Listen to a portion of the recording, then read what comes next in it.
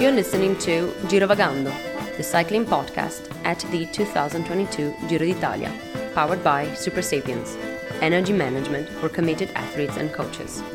Today we are in Napoli.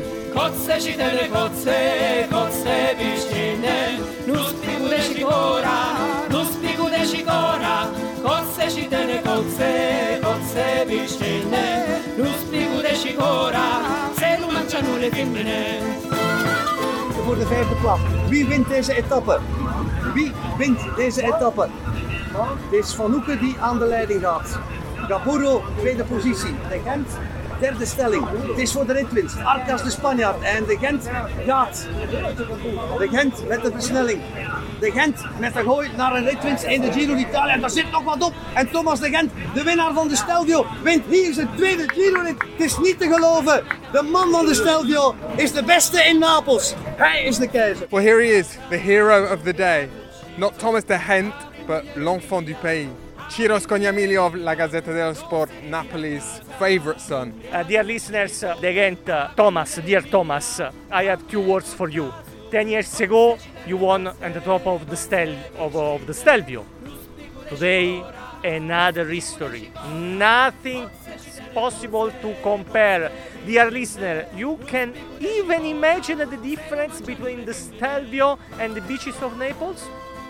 Once more, a Belgian guy has won in Naples, and you know that the king of Naples in this period is another Belgian guy. Dries Mertens is the guy that scored the most number of goals in the history of Naples. I asked to Thomas de Gent if he knows Mertens, and he answered me, yes, I know who is Dries Mertens, but I don't like football. Poor Thomas. You even don't know what are you losing. Well, Lionel, I think it's pretty obvious from the intro this evening where we are. But what we heard there was Renat Schotter, our good friend and colleague from Sportza, commentating live on the finish and commentating live on the victory by his compatriot Thomas de Gent. We also heard Ciro Scognamiglio dropping in the first football reference of the episode before it even started in the pre-match warm-up. Yellow card for Ciro. Yeah, we're in Napoli, or as English speakers will probably be more familiar, Naples. Everyone knows Naples in Napoli, and I've got to say it's everything I expected it to be. You can probably hear the traffic, the scooters whizzing past. This is a 2-lane road divided into about 6, the way the Neapolitans drive. It's everything I expected in one way, but surprises me in another, because I hadn't appreciated just how much of a hilltop city this is. We're on the flat here, not far from the sea, but it rises up. All the apartment blocks on the horizon there behind us. I mean, it's a real kind of a working city, this, isn't it? Huge, bustling, busy. Reminds you a bit of Marseille? It does, actually, and there was a smart little marina that we came past on the way down to from the start to the finish. Port in Marseille. Not dissimilar, was it? And the hill as well, overlooking. I mean, Marseille is also quite a dramatic city as one heads inland. And well, that comparison is often made. Naples and Marseille, similar in good ways and bad ways. A very strong and proud music tradition, sports tradition. There'll be a lot of music tonight, aptly, because it's the Eurovision Song Contest tonight, which everyone's getting very excited about here in Italy because it's taking place in Turin, a few hundred kilometres north of here. Wow, what an event. Well, let's rattle through the tale of the tapper. You've got nothing to say about the Eurovision Song Contest, have you? Nothing whatsoever, no, nothing whatsoever. I mean, not very good music, novelty acts. I mean... This is a very famous musical city. It's going, as I said, it's going to be a very musical episode, but lots of famous artists from Napoli, Pino Daniele, Gigi D'Alessio. Yeah, I mean, amazing. You place more emphasis and importance on the Eurovision Song Contest than on cyclocross or track cycling. I mean, extraordinary. Anyway, today's stage was a punchy one, wasn't it? 153 kilometres from Napoli to Napoli, and it was shaped by a 21 rider break. Significantly, Lotto Soudal had 3 riders in it initially. Thomas de Gent, the eventual stage winner, Harm van Hoeken, his teammate, and Sylvain Moniquet, who was 4th on Mount Etna at the start of the week. There were several teams with 2 riders in there. AG2R had Vendrame and Calmejean. Astana had Feline and Tejada. Bahrain had Wout Poels and Sutelin. There were a couple of drones in there, Ravanelli and Zardini, and a couple of Viola riders, Maestri and Rivi. The solo acts were Mathieu van der Poel, Davide Gaburo of Bardiani, Guillaume Martin, Biniam Girmay, Jorge Arcas of Movistar, Mauro Schmidt of Quickstep, Skelmosa of Trek, and Ulissi of UAE. Now, I say significant because, as it was, those solo acts most of them were the real agitators in the final part of the stage. The break got around 3 minutes. It was pretty steady. The peloton was pegging it at 3 minutes. Trek were doing their thing on the front to defend the Lionel. pink jersey. Thank you very much. Here's my Crodino. Lovely. Very nice. Very nice. And it all kicked off really with 46 kilometres to go when Mathieu van der Poel did his Mathieu van der Poel style attack. Very aggressive, out of the saddle on the climb. Girmay was one of the ones to react. Schmidt and Poels also reacted. But then suddenly, without really even recognising how it happened, they had the initiative and then lost it. Because as soon as that move fizzled out, a group went away with Van Hooke and De Gent of Lotto Soudal, Arcas of Movistar, Ravanelli and Gaburo.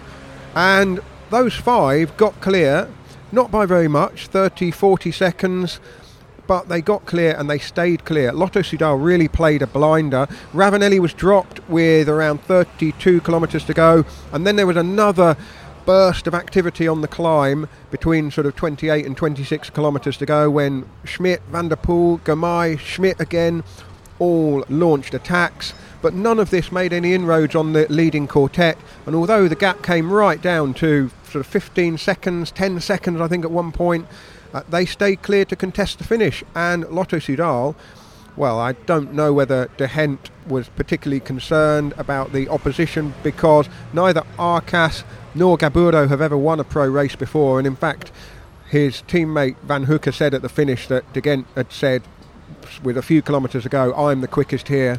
So that sorted out Lotto Soudal's tactic. We wondered how much he knew about Davide Gaburo's finishing speed and how much he ascertained or guessed at just based on watching him ride today, because Gaburo has not been racing at the top level for that long. He also, I learned today, he'd spent a couple of years working in a factory before he turned professional. It's a real sort of rags to riches story. Wow.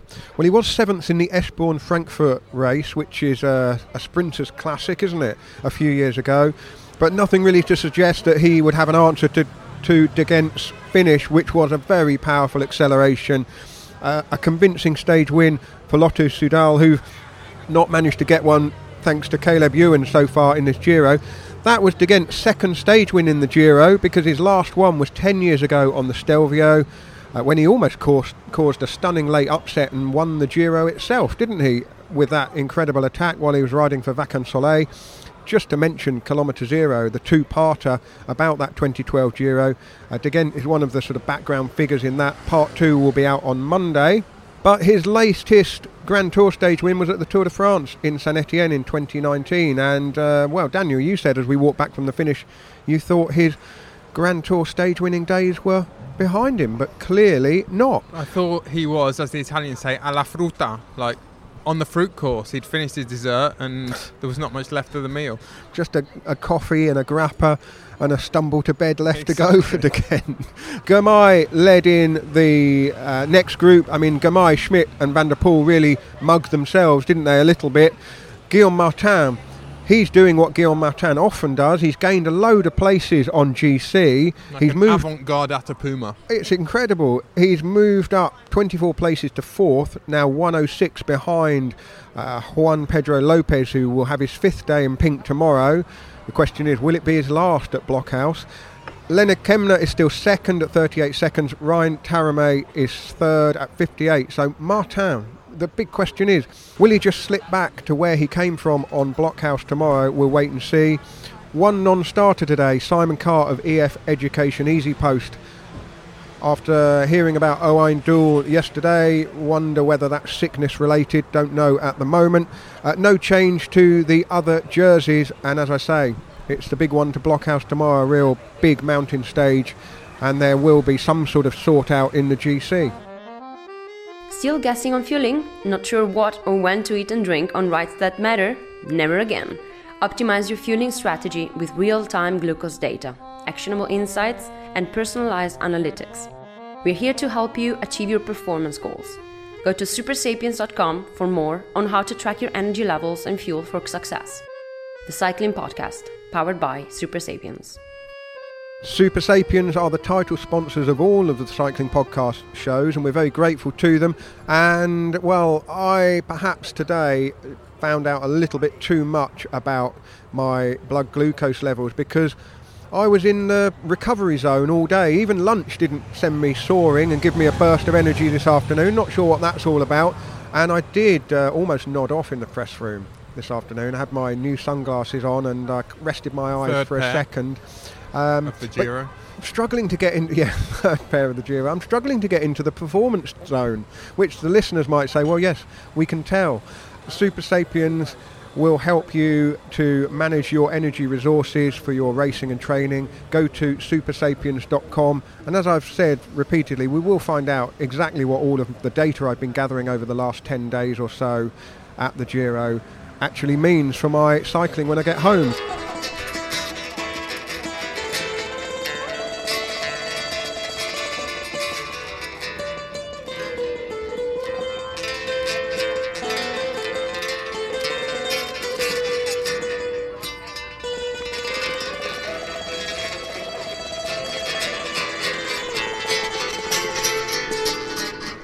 Well, Lionel, that was us being serenaded to the start village, which was in the Piazza del Plebiscito earlier, one of the great squares, or the great square in Naples, really. But it felt like Napoli, as I said, is a musical city, and it's quite a loud city as well. You can possibly hear the traffic next to us. And there were times watching the race today when I felt that the pace, the rhythm, the excitement of the race was mimicking some of the images I have of Naples. I was thinking back to the Maradona. I mean, is that the first match to Maradona this evening? The Maradona documentary that came out a couple of years ago featured our good friend John Foote, and the opening scenes of him being driven to the San Paolo stadium and being presented to the media sort of in the bowels of the stadium, and the sort of thudding, pulsating, thumping music, which creates a very sort of intense atmosphere. And that was the kind of race it was. It was short, it was exciting, it was dramatic. Yeah, it was a very aggressive race, Daniel, and as I was anticipating all week, just from looking at the profile of the course with the repeated climbs of the Monte di Procida, the race had a kind of a mini World Championship feel.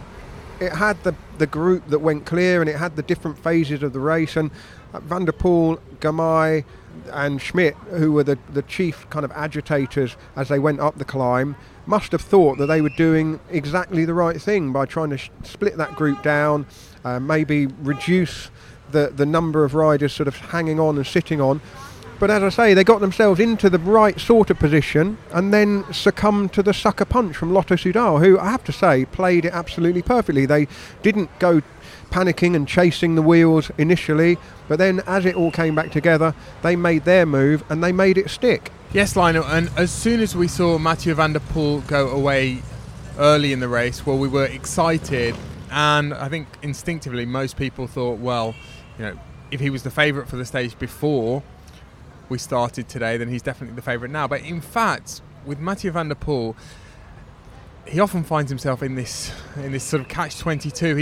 He finds himself holding a big kind of cartoon bomb with a fuse that's burning down, because, well, that bomb is his reputation and his ability as a sprinter. And it's the same with Gamay. And often those riders find it very, very difficult in that kind of group to win, because no one will work with them. And Van der Poel, I guess, although he was criticised again today for not racing very smartly, I think he probably did the right thing by taking the initiative, because he ultimately didn't want to find himself in the situation that he did find himself in the end, being attacked on all sides. He wanted to dictate. He just wasn't quite strong enough to ride everyone off his wheel, as we've seen him do many times before. And also maybe the climb wasn't quite long enough, and then there was the descent, and then there was plenty of opportunity for it to all concertina back together again, wasn't there? Unless there was kind of full commitment. Did he need a teammate? Well, that's a very good question. He probably did, because Lotto Soudal had the two riders and probably would have been slightly concerned about the strength of the company with them in terms of having the horsepower to stay away. But in tactical terms, Arcas and Gaburo, they weren't necessarily riders that Van der Poel or Gamay or the others chasing would have been terribly worried about. They might have thought, well, in real terms, we've got a real good chance of getting this back. But actually, with the full commitment from Lotto Soudal up at the front, it meant that they could keep that gap. Even when it was coming down, there wasn't the cohesion behind for it to all come back together again. When you said that the Italian TV commentators had been criticising Van der Poel, I always think that's pretty harsh. If you're aggressive in a race, it should be kind of above criticism. I mean, making mistakes is part of professional cycling. I mean, every potential race-winning move is equally a potential mistake. We should say as well that he was pretty aggrieved himself. We don't know what with. We don't know whether he was frustrated with his own performance. He thought he'd made mistakes, or maybe about the lack of a teammate, or maybe about, well, some bad fortune today, or just bad timing. I mean, he came very close, didn't he? And Gamay came very close to the De Gent group. I'm going to just carry on calling him De Gent because it feels more natural. Thomas De Gent, though, what a career.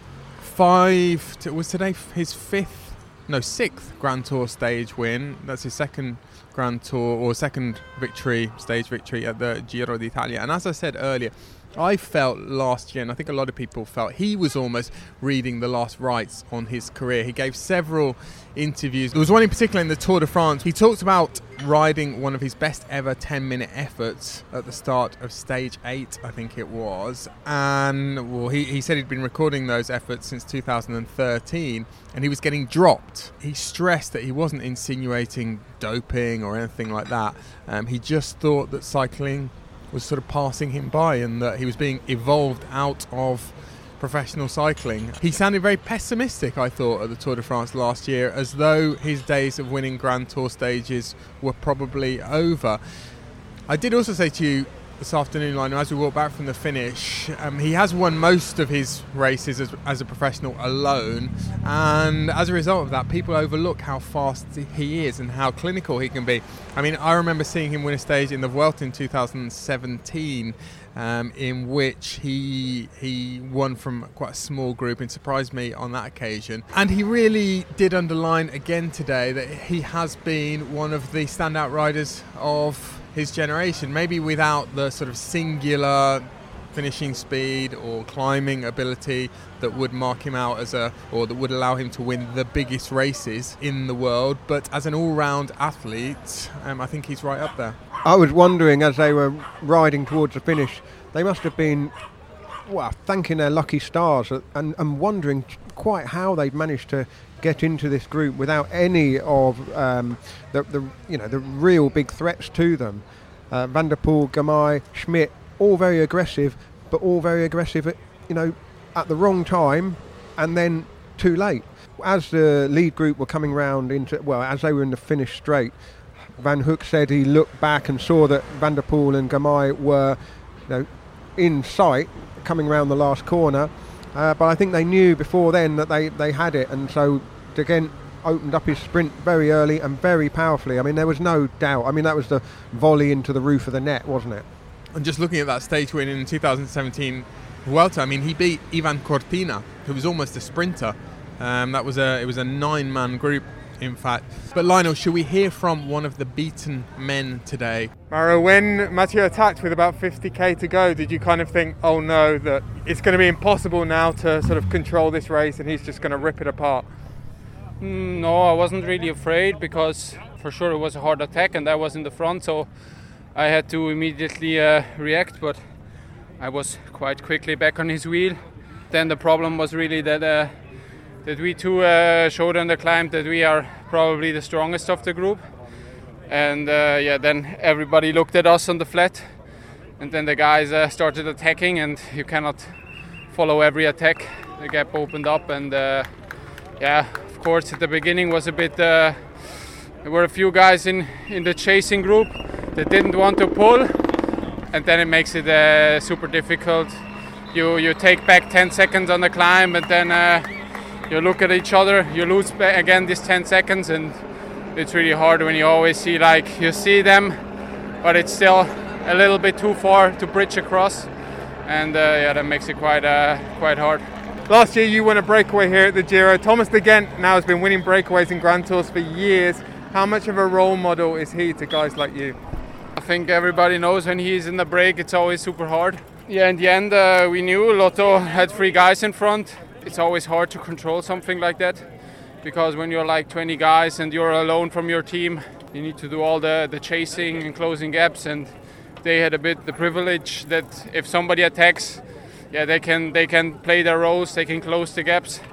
And in the end, I realized, I think the only option is to attack early. So like Mathieu did, I think it was not a bad idea. But in the end, it also opened up the race. And when you go into the red, and the other guys start attacking, you need to be on the wheel. Good ride anyway. Well done, Mara. Daniel, the GC riders will be relieved to have got today out of the way. They can now focus entirely on Blockhouse tomorrow. But that's not to say there wasn't some significant moves on GC, or one significant move, because Guillaume Martin pulled off the Guillaume Martin. Well, I said 2 days ago, didn't I, that I thought he would be in the pink jersey in Potenza, because I thought he might get enough freedom, having lost about 4 minutes, or having been about 4 minutes down on general classification, to go in a break and find himself back in contention in the GC. It didn't happen yesterday, but it did happen today. Lionel, shall we hear from Guillaume Martin and hear what he had to say at the finish here in Naples? Happy tonight. It wasn't planned at all. I just wanted to have a safe day, and eventually I gain a few minutes. That's a good operation, and I hope I will recover well in order to be as good as possible tomorrow. Well, Lionel, these riders have to stop getting into breaks by accident. It's catching, isn't it? I mean, listeners, it makes a mockery. It makes a mockery of this phrase we hear about how hard it is to get in the break. I mean, Guillaume Martin seems to do it, as you say, unintentionally. You sneeze and you're in a break at this Giro d'Italia. I mean, listeners, next time when you go out to get your newspaper tomorrow morning, be careful you don't find yourself in a winning break in the Giro d'Italia. It can happen to anyone. But he is now, Lionel, 1 minute and 6 down from Juanpe Lopez. Leonard Kemner, as you said in the tail of the tapper, he also had a go, tried to get a bit closer to Juanpe Lopez today. It's nicely poised, isn't it? Will Guillaume Martin be in the pink jersey tomorrow? I think it will be a good battle between him and Juanpe Lopez. Well, possibly, but I mean, there are other people to consider, aren't there? I mean, Kemner's still a live threat. Simon Yates, of course, is... Well, do we still consider Simon Yates the leader in the clubhouse at the moment, or does Guillaume Martin take that? Is Martin going to be pretty happy with where he is tonight? I'm sure he will be. But he's playing sort of snakes and ladders cycling, isn't he? You know, he's done this in the Tour before, he's done this in the Vuelta before. I mean, my suspicion is that tomorrow he'll lose about 11 minutes and he'll be right back down, a bit like landing on the big snake after climbing up the helpful ladder. He just tends to go up by the stairs and down in the elevator, doesn't he? Chute à l'arrière du peloton, cycling podcast team car at the back of the pack, please. That's Seb Piquet, the voice of Radio Tour, to remind me to tell you that this episode is sponsored by LinkedIn Jobs. And we've used LinkedIn Jobs before to find people, talented people, who can work with us on the cycling podcast, and we will do so again, because as small business owners, Daniel, we're often juggling hundreds of balls at the same time, and we don't have time to go through a lengthy recruitment process. We want to identify the talent that could work with us, the people who are willing to work with us, I guess, as well, as easily as possible. And LinkedIn Jobs helps you do that, because you can create a free job post on LinkedIn Jobs in just a few minutes, and you're tapping into a world of suitable professionals. There's over 30 million people in the UK on LinkedIn. You add your job title and you add the hiring hashtag to it, and the people will come to you. You can also use the screening questions to make it easy to focus on the right type of candidate. So if LinkedIn Jobs sounds like something that might help your business, go to linkedin.com/cycle and you can post a job ad for free. That's linkedin.com/cycle. Terms and conditions apply. I am a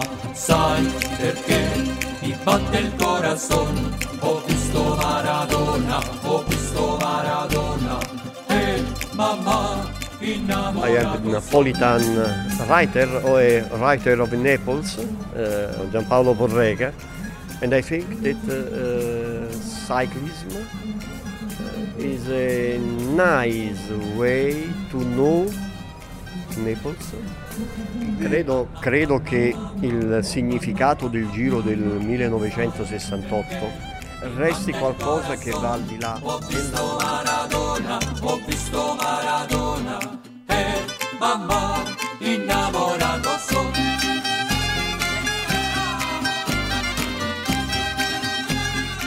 Well, Lionel, that was an acquaintance that I made today. Gianpaolo Porreca, who is a cycling journalist, as you heard there, from Naples, has written a book, Il Giro Racconta. It's the story of 115 stage finishes in Campania, which is the region we're in today, in Naples. Some cracking stories, some cracking yarns in there, some of which I knew, Lionel, some I didn't. The first ever Giro d'Italia, the third stage, finished on what is now the runway of the Naples International Airport, was won by Rossignoli, who won that first Giro d'Italia. 1963, the Giro started in Naples with two Italian national champions, would you believe it? And this caused a lot of fuss, this caused a lot of consternation. There was a sort of a split between the Italian Federation and the Italian League of Cyclists, and the race jury stormed out and threatened to stop the Giro, threatened to grind to a halt. Eventually they resolved it. 1968, a very sad chapter when Merckx won in Terracina the previous day and caused so much excitement that the grandstand collapsed and unfortunately killed a young fan. And then the Giro arrived here in very somber mood. 1968, Merckx winning his first Giro here in Naples. And then 1969, a very sad chapter when Merckx won in Terracina and causing so much excitement that a grandstand collapsed and tragically killed a young fan. And then the Giro arrived in very somber mood here in Naples the following day. You also heard there a very famous song in Naples, Ho visto Maradona, which is sung at the San Paolo Stadium, as we mentioned earlier, and I learned that that was invented today, almost invented by Maradona himself, because he met a songwriter on a plane in 1986, and this was already a famous song, famous melody with different words, and they got chatting, and Maradona asked whether he could adapt the lyrics and turn it into an ode to himself, as one does. But it's a very, very famous song here, and we've seen lots of Maradona iconography today, haven't we, Lionel? Well, equally famous is the Neapolitan pizza, and I went in search of that at lunchtime, Daniel. I was flabbergasted to see that, as well as the marinara and the mozzarella, there was also a Ciro pizza. On the Ciro pizza, yellow cherry tomato sauce, courgette flowers, salami, basil pesto, aggiarola cheese, is that a local type of cheese? Yeah. I don't know, and olive oil. I took Ciro's advice. I didn't have the Ciro pizza, I had the mozzarella. It was an absolute classic. The base is incredible, just that perfect, crusty but chewy consistency. The crust itself had really puffed up, but very edible. Sometimes when the crust is very doughy, I tend to leave them. But the Neapolitan pizza crusts are completely and delightfully edible. The tomato on the top was just bursting with freshness and flavour. And the mozzarella, unlike some kind of artisan pizza places back in the UK, the mozzarella is actually quite firm and dry. And it doesn't kind of slosh about and go oily and break down and greasy. So the whole pizza itself, once cut up, does hold together very well. Absolutely, the real deal, I think it was. There was a lot of pizza chat, Lionel, on Italian television today. I think Juanpe Lopez, the pink jersey, the Maglia Rosa, was photographed with a pizza at the start today, and this led to a very lively discussion on Italian TV between the commentators, co-commentators, about whether it was possible to eat a pizza just before the start of a Giro stage and to survive and to prosper in said race, in said stage. Alessandro Petacchi said that he was capable of eating 2 pizzas under normal circumstances, but not before the start of a stage. I don't think Juanpe Lopez wolfed the whole thing, do you? Lionel, we had separate pizzas. I went off a little bit later and I had a Margherita del Vesuvio, Vesuvius Margherita. This was very apt today, wasn't it? Because, well, not only is Naples overlooked by Vesuvius, but we made a little trip earlier which was very much linked to Vesuvius. The water fountains were made by 4 blocks of lava, like this one, 1, 2, 3, 4, or by 4 blocks of white marble, like the next century. Now, the 4 blocks used to be tied together by iron, soldered in stones by lead. when the fountain was full, also animals were able to... Where have you brought me now, Daniel? Well, on last night we stayed in a little bed and breakfast near Napoli, and you had a sauna in your room. I must stress, this is not the kind of establishment, or you don't, that's not on your rider, is it, for the Giro, to have a sauna in your room every night, and you seem to enjoy it. So I thought I'd take you to, well, for full spa treatment this morning. I didn't go in the sauna actually, Daniel, there wasn't time, but we're at the central baths in the centre of Pompeii. It's extraordinary, isn't it? Yeah, it's not exactly fitness first though, is it? These baths, I mean, not only do they date from, well, I think the construction started around about... It was AD 62, and it wasn't quite finished when the eruption buried the city. But Lionel, this was supposed to be the fitness first, the big sort of showpiece gym of the city of Pompeii. And, well, we've been visiting that city, for what remains of that city, for the last half an hour or so. And what a treat it has been. What did you expect, Lionel? And how has this lived up to, or exceeded your expectations? I didn't expect it to be as big. I didn't expect it to be as well kind of preserved. I mean, basically the sort of first story brick and stonework is largely intact. I also didn't expect it to be so well organised. I mean, you come down the main streets and it's organised on a grid system. It's like a mini New York, really. The residential dwellings are all next to one another, all very similar. This must be just where the ordinary residents of Pompeii lived. It really feels like an ancient city. You can, as you said when we were walking down, you can imagine the noise and the bustle and the smell. An extraordinary feat to kind of excavate it and preserve it as well as they have done. And Lionel, I remember a few years ago on the Giro we had a sort of fairly glib conversation about Fausto Coppi. We were on or in the area where Fausto Coppi had grown up, and I said, it was a semi-serious point, that it was somehow difficult to imagine Fausto Coppi training on those roads in sort of full Technicolor, experiencing them in very much the same way as we were experiencing them that day.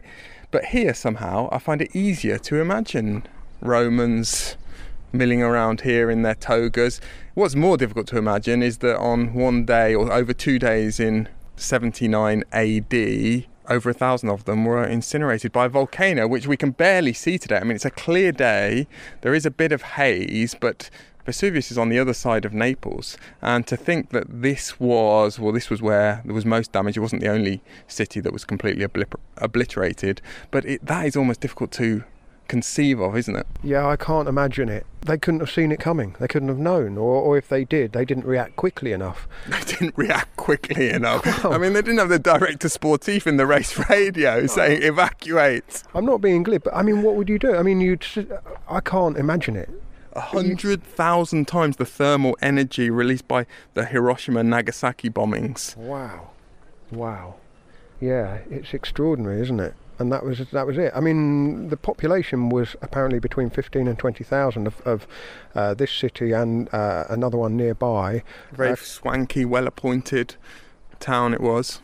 Between 1,000 and 2,000 people died in the eruption. So most people did get away, actually. But, it must have been absolutely staggering just to see basically your civilization buried under ash and lava.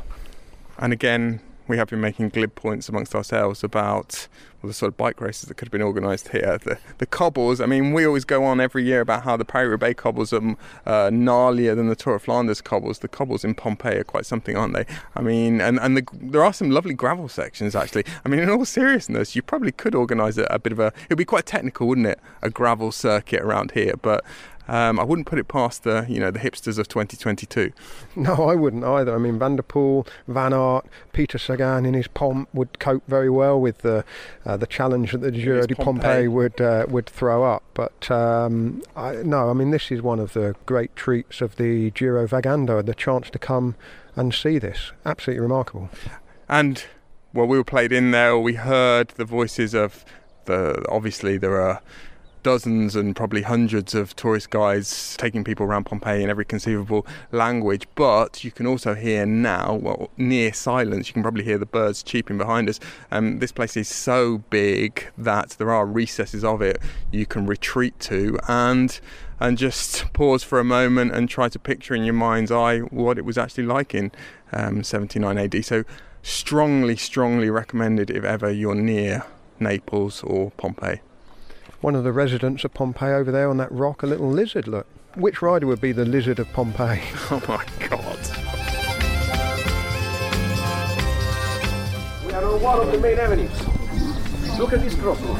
East, west, north, south roads. Blocks.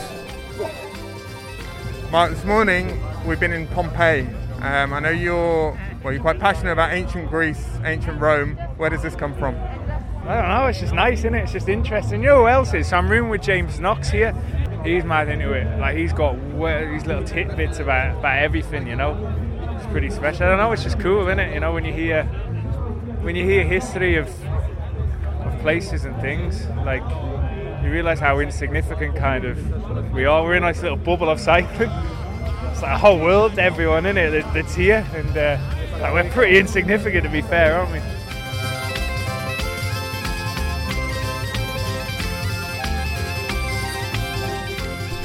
Wealthy houses were all on the ground floor. Numbers of units are all new. Right? They have the different type of number, but they had no house numerals in Roman time, and not even street signs. So those are all new. You see them? All made in late. Jacopo, you told us on Twitter that we were in the best place in the world this morning, Pompeii. Why did you say that? I've been there for the first time in my life a few months ago during the winter holiday we had, and I was shocked because even I'm Italian, you know, but even on the media they always show like the inside of the houses. But for me, it was most impressive was like you just arrive and it's a huge village, you know, in front of you, and I was shocked because there was something amazing. Probably you notice also like there were the traces of the I don't know how do you say, you know, people. Yeah, on the road, you know, from the people with the wheels on the. I was stunning. I was like, wow. It's like you feel like. I mean, I visited Rome a few times and I was always like super happy, super pleasant place. But then Pompeii was, another level, I think. Did you take your daughter? No, I was without her probably because, I was with my girlfriend. And I think with her, she would have complained like, oh, I'm tired, you know, like she liked to bicycle but not to walk. Also, if you tell, how old is your daughter? How old? She's 5. If you tell a 5-year-old that thousands of people got wiped out by a volcano, they might walk around in the world a little bit anxious. Yeah. But it's that age. Maybe she don't really get what she's saying. Also, I come from a really old town, so she might think it's the same thing I see every day. You know. No volcanoes in Piacenza. No, not at all. Lui il y a un chose avant all'intérieur de la maison. I think that's the Arc de Triomphe, Daniel. They would have had the final stage of the Tour de Pompeii, the Giro di Pompeii, round here. Well, we reckon, based on some of the cobbled climbs here, very steep, we reckon Peter Van Petegem would have been right at home, don't we? And with his with his very dark skin, sort of swarthy complexion, we've always wondered whether he didn't have southern Mediterranean origin, so who knows? Maybe Roman roots, Van Petegem. Yeah, the big steep cobbled climb coming into Pompeii, very impressive, really large cobblestones, super pave, really. I'm not sure whether in Italian they call them San Pietrini is the name for those huge cobbles. I'm not sure if that's what they are. And I think the gravel stage was in that bit there because the surface is a bit gravelly. And we're standing, as you said, I think, Lionel, before what would have been the Arc de Triomphe, so I guess this would have been the final stage, and where we're standing just 20 metres or so behind the line would have been possibly the mixed zone. This is where Marcus Cavendicius would have been sharing either his joy or disappointment at yet another victory or a near miss on I don't know what the Champs-Élysées would have been. And Patrick Lefevre would have been given the big thumbs up or the big thumbs down. Or saying something slightly inappropriate perhaps, or regaling with some kind of bon mot about the Michelin-starred restaurant Taverna that he was going to eat in Pompeii that evening. Marcus Cavendicius, you displease me. No contract.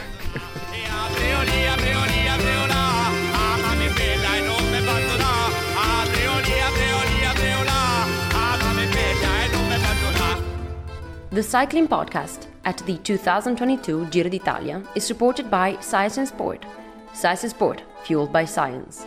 Thank you very much to Science in Sport for supporting the Cycling Podcast. As everybody knows, you can get 25% off all of Science in Sport's products at scienceinsport.com with the code SISCP25. But this week, something caught my eye, Daniel, on social media.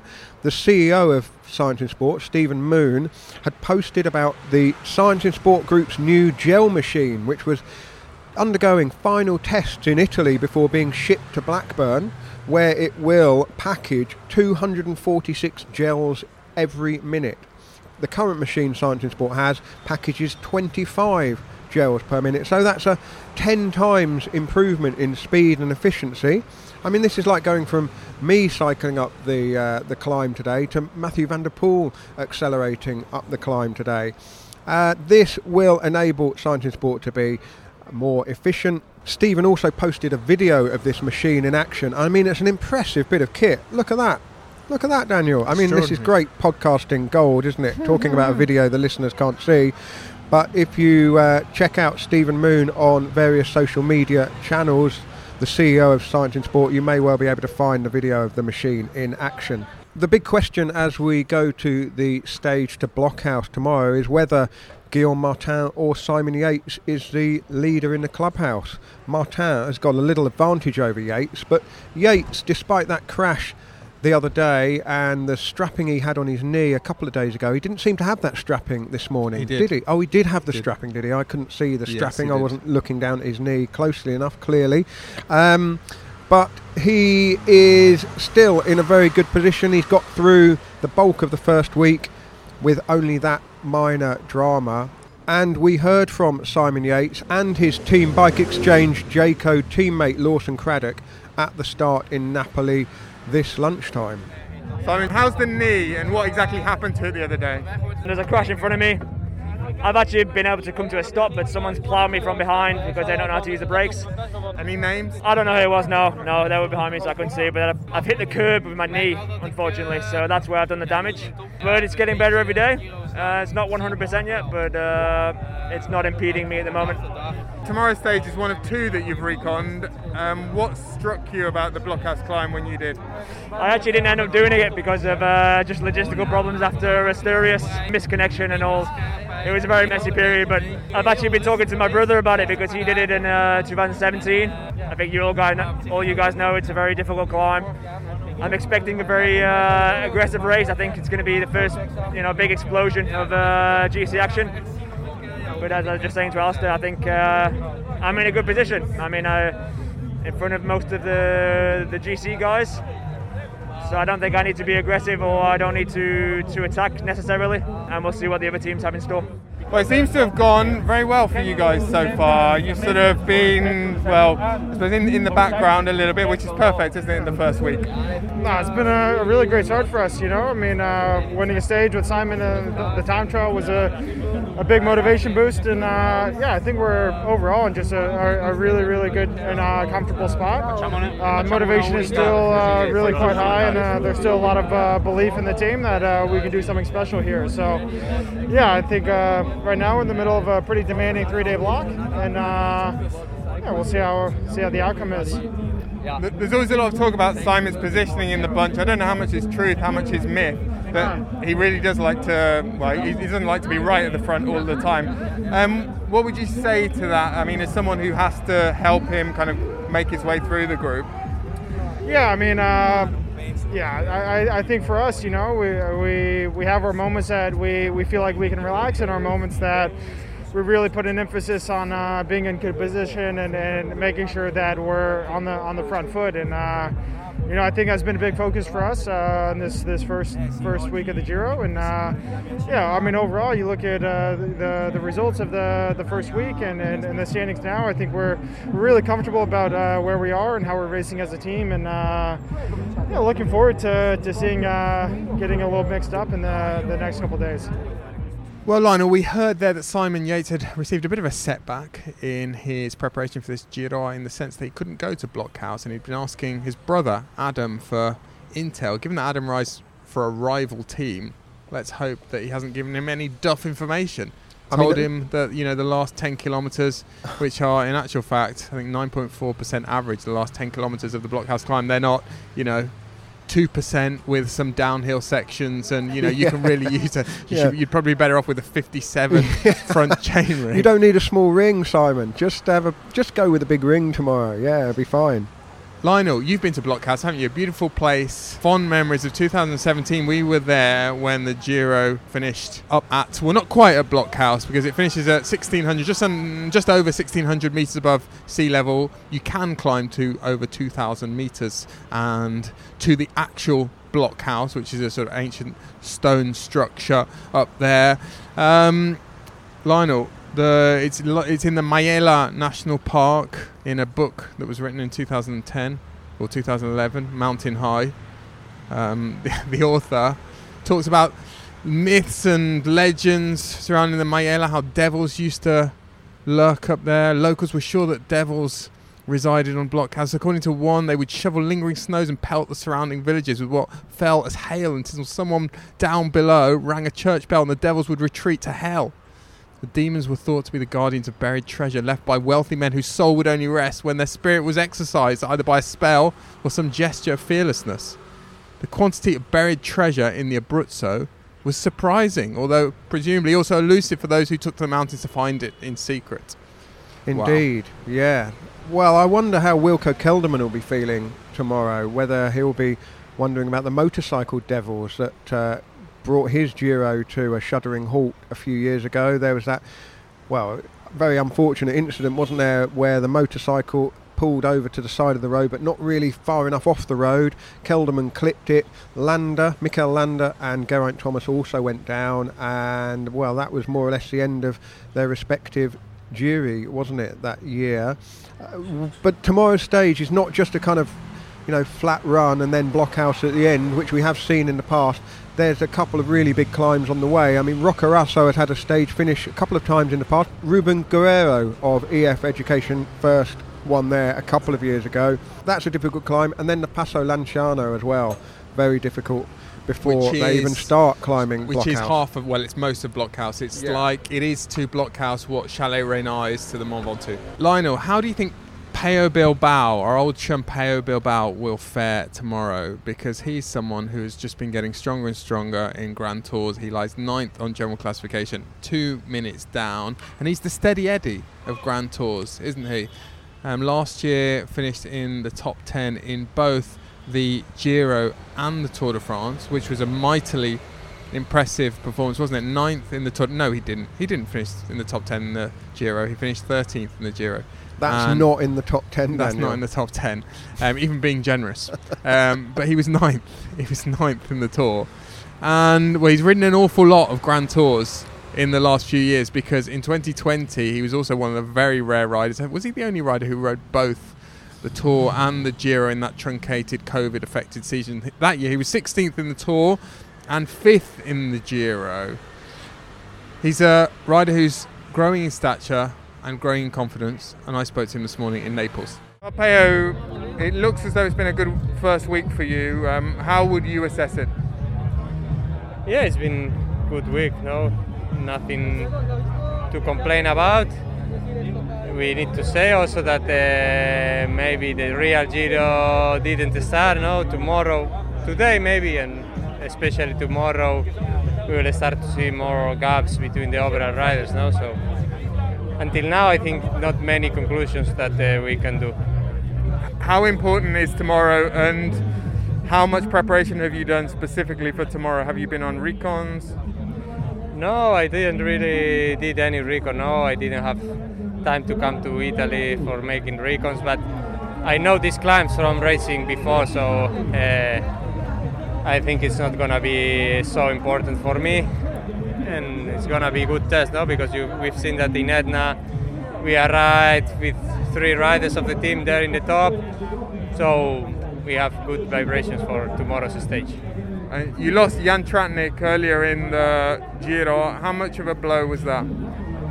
Yeah, he was a key rider for the team, maybe the most useful from all of us, because he's a good rider for every terrain. He can pull so hard in the flat. He's good on TT, he's good on the climbs, he can help also in the trend of the sprinters, so he was maybe the joker from our team. and it's a pity that we lost him. But cycling, it's like this. No, every year we lost riders during the 3 weeks. This time it's been Jan, and we will try to not to lose another one. You've got better every year in the last few years. You've done a lot of Grand Tours now in the last few years. Just talk to me a bit about how your confidence has grown as a rider in the last 2 or 3 years. Yeah, obviously my confidence has been growing because just doing 2 Grand Tours every year and looking at in every Grand Tour I learn something different. Now my shape goes up and up, and I arrived to this point where I feel really confident in 3 weeks, and especially in the Giro, that it's I feel it like my race. Well, Daniel, I think 13th is to the top 10 what a 2 p.m. cappuccino is to your Italian sensibility. While we're talking about corrections, this is classifications corrections corner, because Al S got in touch on Twitter to just clarify how the Fuga Bianchi breakaway prize works, because I was wondering whether the drone hopper riders who were caught in the potato chase behind Diego Rosa would be scoring any points for the Fuga Bianchi breakaway prize, and of course they wouldn't be. I did actually look this up, but Al S has clarified that the riders must be a leading group or lone rider. That group must be 10 riders or less, and the points only kick in if the break is away for 5 kilometres or more. This is fantastic. You and I could have covered cycling for 300 years and we would never have looked that up. It's basically the soft break classification, isn't it? Because real breaks that might go, break away and come back and break away and come back don't quite qualify. So it really is the kind of the wake up everyone, the Giro's on break classification. You and I are too busy poncing around at archaeological sites and tasting local delicacies. Pompeian pizza, but we don't know the actual rules. Yes. Lionel, pizza. The umpteenth mention of pizza today. And this brings us to our Giro del Bufalo for today. Let's hear from, it was me on this occasion and Richard Moore last year in Abruzzo, where we're going tomorrow on a bit of a pilgrimage, on a bit of an adventure. Il Giro del Bufalo, remembering Richard Moore. Well, here we are, Daniel, on our much promised pilgrimage in Castel di Sangro, and we're outside the pizzeria. This is very unnerving for me because I'm being guided by you for once. Usually it's the other way around. I'm doing everything you say. I'm like your robot for the day. Well, let me take you on a little tour of Castel di Sangro. Daniel, where 25 years ago, Joe McGuinness, the American author, came to live for a year. This was the subject of our Kilometre Zero, of course, the other day. Now, everything in the town happened here. All the footballers ate here in this pizzeria. It was called Marcella's, and Marcella ran the place. It's now called La Lanterna. Why are we going into a pizzeria at lunchtime? Italians don't eat pizza at lunchtime. Because we're going to ask if they remember the great American and slightly crazy author Joe McGuinness being here. Let's go in. Who am I looking for? Marcella. C'è una Marcella. Ah no, è una vecchia gestione. Ah, ho capito, ha cambiato proprietà? Sì, ma da tempo lei. Ah, ho capito, c'è qualcuno qua che perché avrà capito probabilmente. C'è il miracolo di Castel di Sangro, sì, al corretto. Che ha vissuto il miracolo del castello perché era nella squadra, quindi più di questo. Ciao. Noi siamo giornalisti con il Giro d'Italia, 6 minuti perché si parla tanto di questo nella pizzeria. Perché la lanterna è nel libro scritto dall'americano. Ah, ok. Cercavamo qualcuno che. Claudio Bonomi. Centrocampista d'eccellenza, Sampdoria, Castel di Sangro. Fai foto? Ah, sì. Grazie mille, piacere mio. Ciao ragazzi, ciao. Well, Daniel, that was astonishing. Marcella is no longer there, but you spoke to the proprietor of the pizzeria now, and about 5 minutes into the conversation, he dropped a bombshell. Well, indeed, Rich. I asked Claudio Bonomi, the pizzaiolo and owner of the pizzeria La Lanterna, if he had any good anecdotes about Joe McGuinness, and he started telling me a story about the game in Bari, the infamous game in Bari. And I said, oh, well, you obviously went to the games. You went to the away games. You travelled with the team. And he said, what do you mean? I played centre midfield. And we then established that Claudio was pretty much Castel di Sangro's star player. Yeah, quite good advert for his pizza now, not being unkind, but I looked him up and he had long kind of flowing hair. What a sight he must have been to, if you were watching him play, it's more than a mane, it was almost down to his feet. Claudio Caniggia style, long straggly hair. And I think he signed mid-season from Sampdoria. I need to look this up. And so he was a big, exciting signing for the team. So absolutely amazing to bump into him. We're going to send pictures of the town to Nancy Doherty, Joe McGuinness's widow, who we spoke to for the episode of Kilometre Zero. But I went on a bit of a pilgrimage around to his old apartment, the hotel McGuinness stayed in.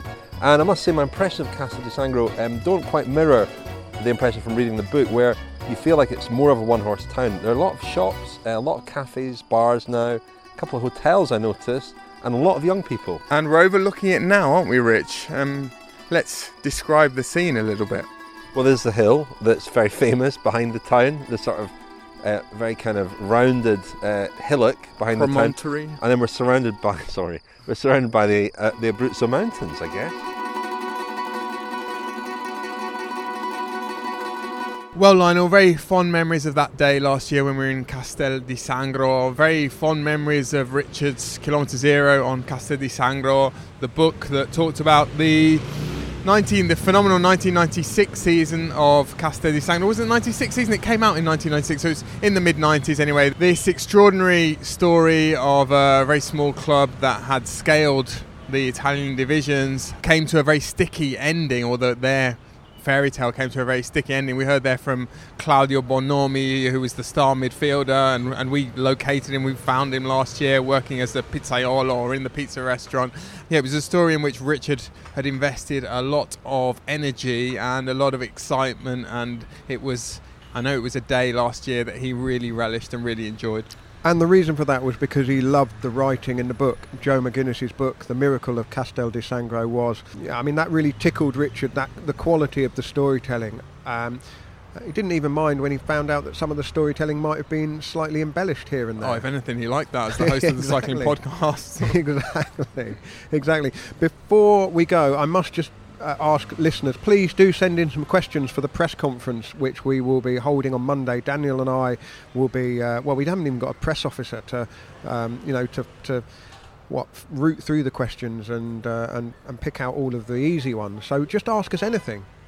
Please do so by recording a voice memo on your phone and email it to contact@thecyclingpodcast.com. The details are in the show notes. Ask about anything regarding the Giro, the Cycling Podcast, Daniel's book about Jan Ullrich, anything. Don't ask us about the Bible if you want an accurate response. No. Or anything religious. Or anything about pizza toppings or the time that one should have a cappuccino, anything controversial like that. We will just, we'll get up from the table, we'll drop the mic and walk away, won't we? We will, Lionel. That's good evening from us, isn't it? We're off to a wine resort tonight. We've got a nice run of wineries that we're staying on the next 3 days, just before Brian gets here. Excellent. So we will be back tomorrow to talk about the Stage 2 Blockhouse. Hope everyone joins us then.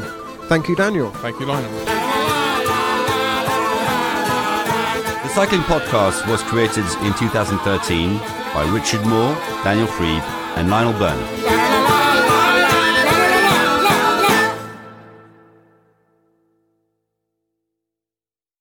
Selling a little or a lot, Shopify helps you do your thing, however you cha-ching. Shopify is the global commerce platform that helps you sell at every stage of your business. From the launch your online shop stage to the first real life store stage, all the way to do we just hit 1 million orders stage? Shopify's there to help you grow. Whether you're selling scented soap or offering outdoor outfits, Shopify helps you sell everywhere. From their all-in-one e-commerce platform to their in-person POS system, wherever and whatever you're selling, Shopify's got you covered. Shopify helps you turn browsers into buyers with the internet's best converting checkout, 36% better on average compared to other leading commerce platforms. And sell more with less effort thanks to Shopify Magic, your AI-powered all-star. Shopify powers 10% of all e-commerce in the US, and Shopify's the global force behind Allbirds, Rothy's, and Brooklinen, and millions of other entrepreneurs of every size across 175 countries. Plus, Shopify's award-winning help is there to support your success every step of the way. Because businesses that grow with Shopify. Sign up for a $1 per month trial period at shopify.com/audioboom, all lowercase. Go to shopify.com/audioboom now to grow your business no matter what stage you're in. Shopify.com/audioboom.